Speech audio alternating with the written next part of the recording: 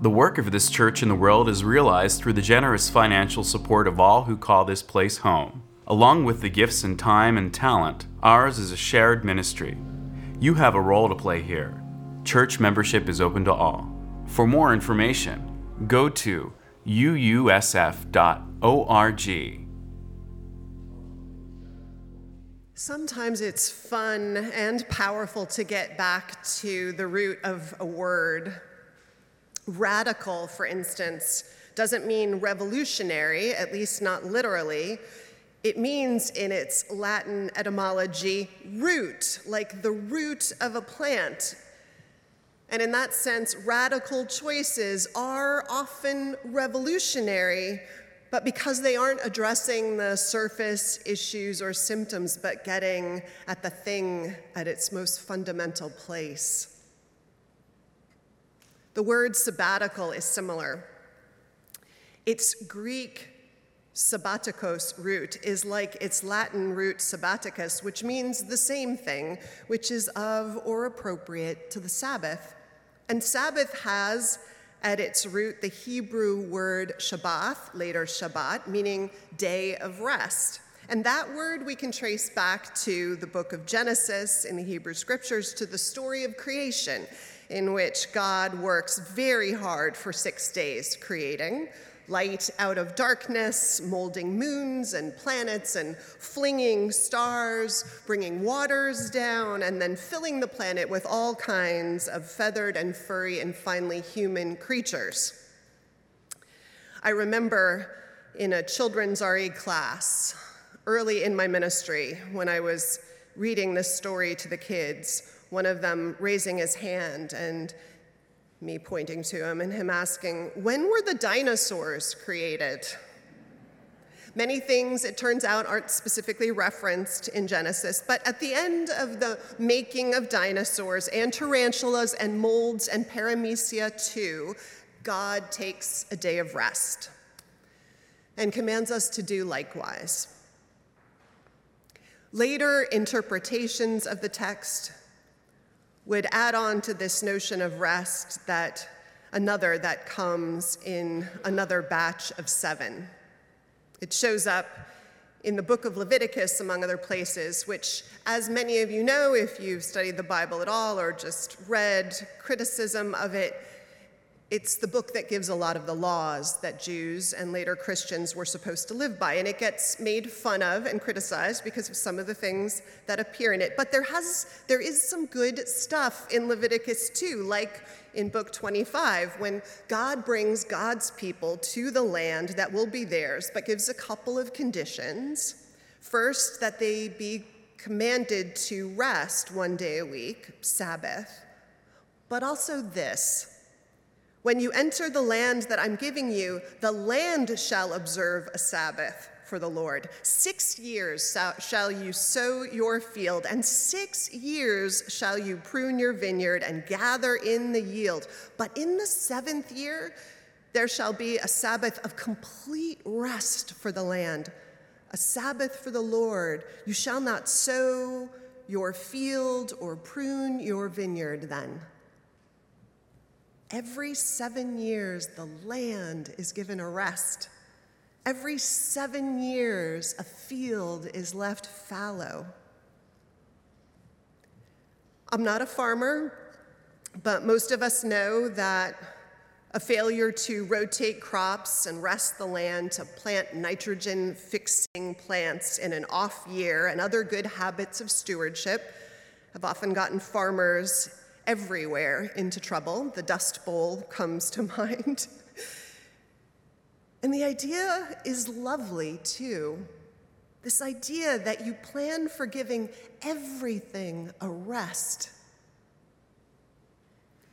It was this idea that somehow got translated in, of all places, universities in the 1880s in the United States, and then churches too, this idea of a sabbatical for professors, and then by churches who served them. And it spread into other professions too, though not universally. Ministers in our tradition now get credited a month a year to take every 5 years. And some don't really know what to do with this benefit because it's so countercultural. I've known churches that have asked their ministers for plans for what they will accomplish in their 5 months. What classes they will take, what books they will write, what rigorous training they will complete. I've always thought that missed the point completely. Sabbatical, as you now know too, if you didn't already, like Sabbath, has its root, its origins in this idea of rest. Sabbatical is about valuing what happens when we let things on the surface lie fallow for a while. We all know a bit about fallow times and what happens in them. Although I think that maybe most of us learned more about what that was like, how it sat with us when we were children, at least when I was a kid, and being bored wasn't a crime or a failure of the parents. When summers were full of dog days and you'd find yourself doing all kinds of things that only really bored kids do, like making mud pies, or creating elaborate make-believe games, or perhaps reading books.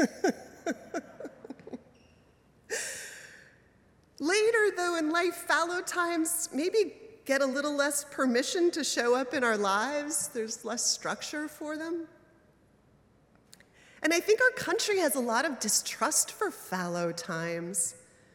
Idle hands or the devil's workshop.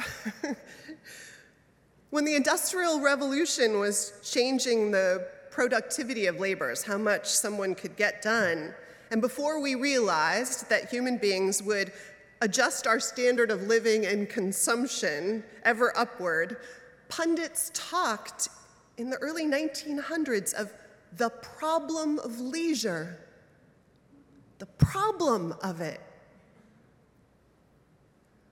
But the author of Genesis and the authors of Leviticus and others in other wise voices through time, I'm sure, knew the power of rest and fallow seasons.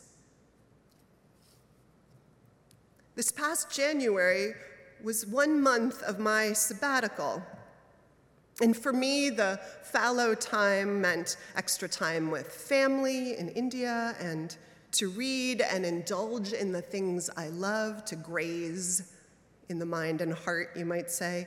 And then the last week, as I've told some of you, I chose to do a long overdue and needed surgery. The surgery predicted a week of recovery time, and because of complications from anesthesia, that week was absolutely necessary, which meant that I spent a week largely in bed, fallow, you might say, sleeping and musing under the landscape of sky that was just outside my window. It was like a sabbatical field. There's so much that being sick recalls us to. It recalls us into immediate relationship with our bodies in a particular way. It reminds us of how much this body so often does without much complaint, how little it asks.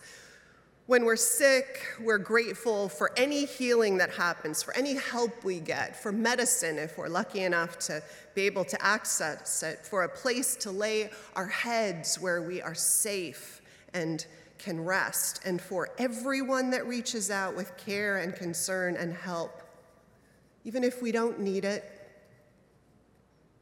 So lying in bed, I thought a number of times about our pastoral care team. I thought about what incredible work they do, making sure folks get support and are remembered, coordinating food deliveries and rides to doctor's appointments. Often their work is quiet, so I'm making it a little less quiet, and if any of you want to be part of that work, from the weekly meetings and trainings and skills of pastoral care to just being on the auxiliary list like I am of I make an okay soup and can deliver it somewhere, then please reach out to the chaplains at uusf.org. Getting a card from Laura Davis in the group, who I see sitting in the back, was so lovely, and texts from folks, it really mattered. Knowing if I needed a ride to an appointment, which I almost did, that they would spend time trying their best to find me one, it all mattered. There's a limit to what this group can do, though they are small and mighty, but they do a lot, and the more who join in, the better and stronger we will be in living this piece of our lives for one another. I was reminded of how much it does matter. And I was also reminded lying in bed of those I hadn't reached out to enough, though I knew they'd been struggling.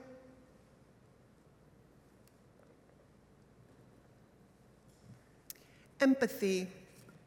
It might be one of the most important human feelings or capacities. Without it, we're in trouble. Psychopaths don't have empathy. Relationships rely on empathy. Motivation for radical change and ordinary healing companionship both depend on empathy, if you think about it. And what is empathy? It's this combination of experience that we draw on and imagination too, right? When we're being empathetic, we're projecting ourselves into someone else's life, drawing on what we know and asking and listening deeply to what they describe and trying to picture and feel what it might be to be walking in their shoes so that we can support them and be with them in their experience. It takes incredible amounts of energy, of emotional energy and time to be empathetic. It takes us being in touch with our experiences of pain, of body, of emotion, things that I think most of us are taught to soldier through in the bustle of life in its headlong tumble. And I think maybe pandemic made all of that a little bit worse. It's totally normal to shut down in traumatic circumstances and just get by a day at a time. And many of us did that, probably not even realizing that we were. It's normal, but the road to empathy, it begins in our own beings and this connection to ourselves. Parker Palmer, the Quaker educator, used to say that soul was like a wild animal. You had to sit quietly in the forest and wait for it to come out. Empathy is like that too, part of that. There's a lot of sitting and waiting and attending to our own deepest humanity. Yet that's where the capacity begins, the oxygen mask on our own faces. And frankly, almost all of the basic and shared spiritual practices across tradition, if you look at them, they're aimed in some way at this attention and intention, this listening and awareness to that same space in us. Meditation, journaling, prayer, hiking, but not with a podcast to distract your mind. Think of it as all fallow field time, or the beauty and purpose of a weekly Sabbath, the old school version that says you're not supposed to work, no laundry, no chores, just rest and reading and joy and time with loved ones and study and play. Weekly restoration, fallow for a day. It's all about this same need we humans have and how easy we get distracted. Sabbath and sabbatical, all of it asks us, these practices, a larger question and plunge us into it of how do we find, you and me, how do we find and guard and allow ourselves the spaciousness to stay human and connected? It's so hard.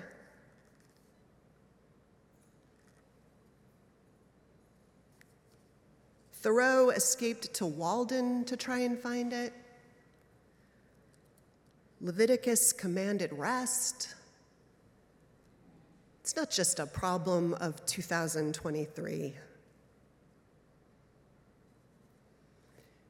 Foundational for humanity through time has been this notion of prioritizing spaciousness, then, of how we give ourselves permission to find fallow spaces of listening and stillness.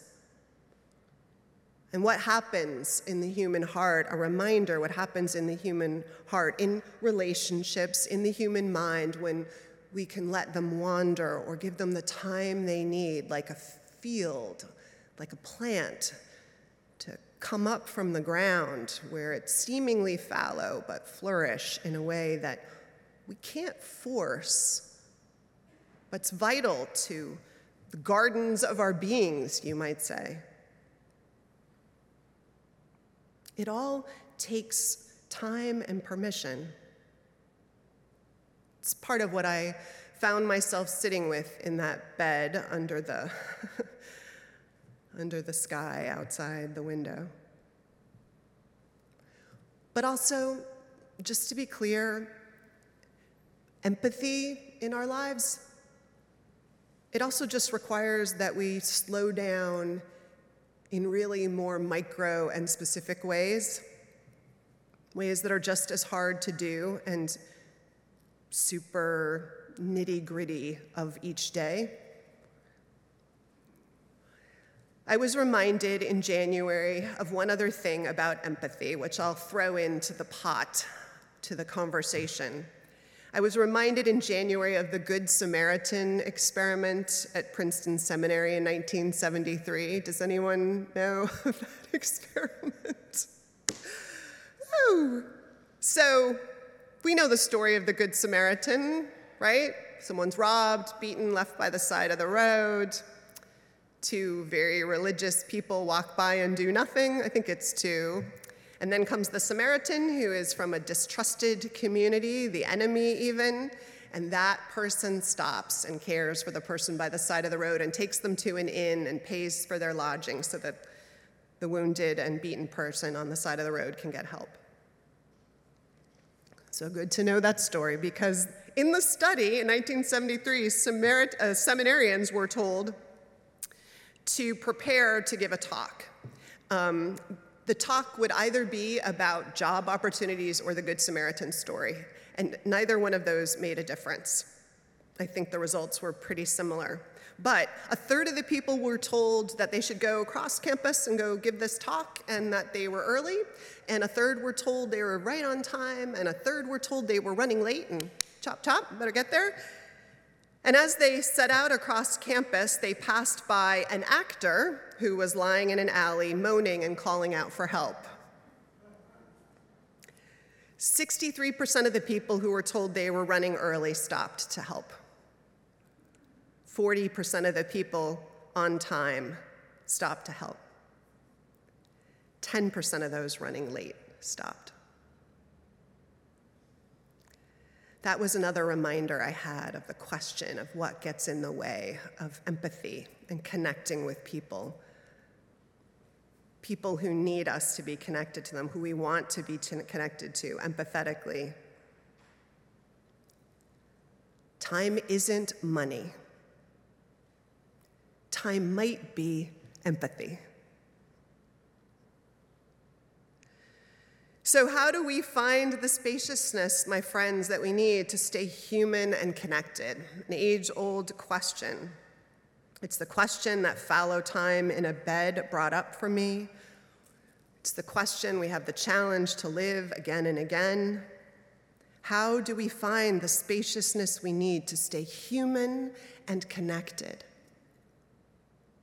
Fallow seasons, days, hours, time and attention and intention, practices of writing and breathing and walking,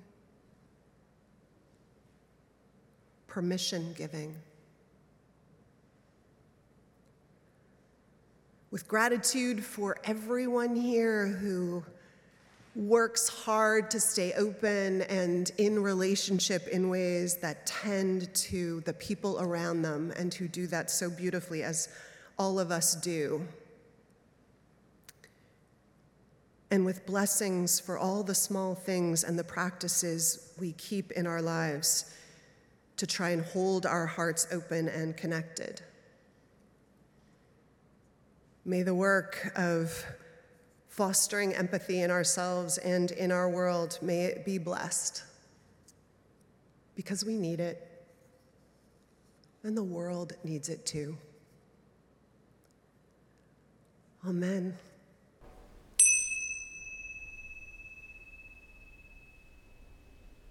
I remember back around the late 80s or early 90s, I watched a documentary where marine biologists, using a tiny new submarine, attempted to reach the ocean's abyss, essentially the end of the earth. Excited as they were to get to their destination, the biologists had to control their speed, the speed of the descent, in order to allow their bodies to acclimate. Their slow dive through the layers of the ocean had me on pins and needles. Down, down they went, till they arrived at the ponderous darkness of the abyss. A cocoon of bright light surrounded their tiny vessel as it made its way around the inky blackness. Creatures never before seen by human eyes began to appear. Some approached the vessel timidly out of curiosity. Others floated by, oblivious. The crew's joy at being there was imbued with a sort of sacred reverence as they moved in wide-eyed silence along the depths. After a while, they came across an enormous pink flower.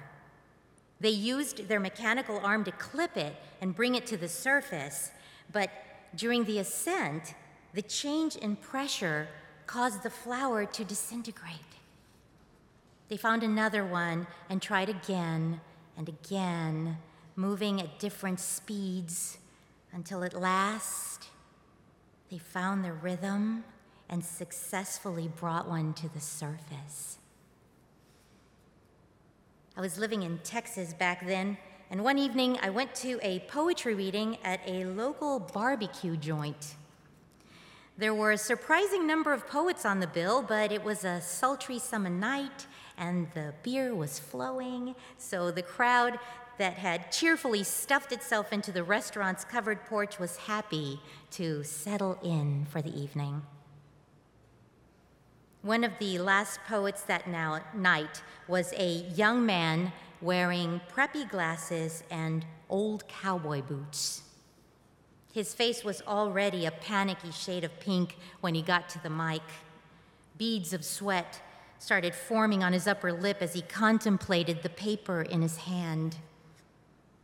It took him a moment to settle himself and find his voice. But when he did, the poem was extraordinary. I can still remember some of the imagery, the poet as a child sitting with his dad under a sycamore tree, both of them looking up at the night sky. I fell head over heels for him. We started seeing each other, and it became clear that he wasn't just skittish about public speaking. He was also skittish about commitment. I told him about the deep sea documentary I had watched about how rushing had damaged the flowers, so we could take things slow and try not to damage our budding connection. Fortunately, he liked this story. He started writing me love letters and signed them with the word time. We were still together 4 years later. He was in Texas finishing his master's in creative writing, and I'd moved to New York to study acting. We were quite busy, but we would make sure to call each other at least once a week to check in. After a while, when I casually looked through pictures and letters he sent, I'd come across the word time written in his familiar scribble, and it began to tug at me. I wondered if maybe our process of gentle, intuitive becoming had gone a little too far and had been hijacked somewhere along the way by a type of sweet neglect. But there was nothing passive about our relationship. Neither of us was wilting. In fact, we were thriving. We were exactly where we wanted to be, doing the thing we were meant to do. Maybe that was it. Maybe that was the source of the tugging I felt. We had given ourselves over to time. And in return, time rewarded us with a true love, an uninhibited love, one that honored the mysterious unfolding of the other. We had found perfect rhythm. We had successfully brought our flower to the surface, and this is what it looked like. Him in Texas, and me in New York. So that tugging, I was acclimating to the reality that our time together, beautiful as it was, had reached its end.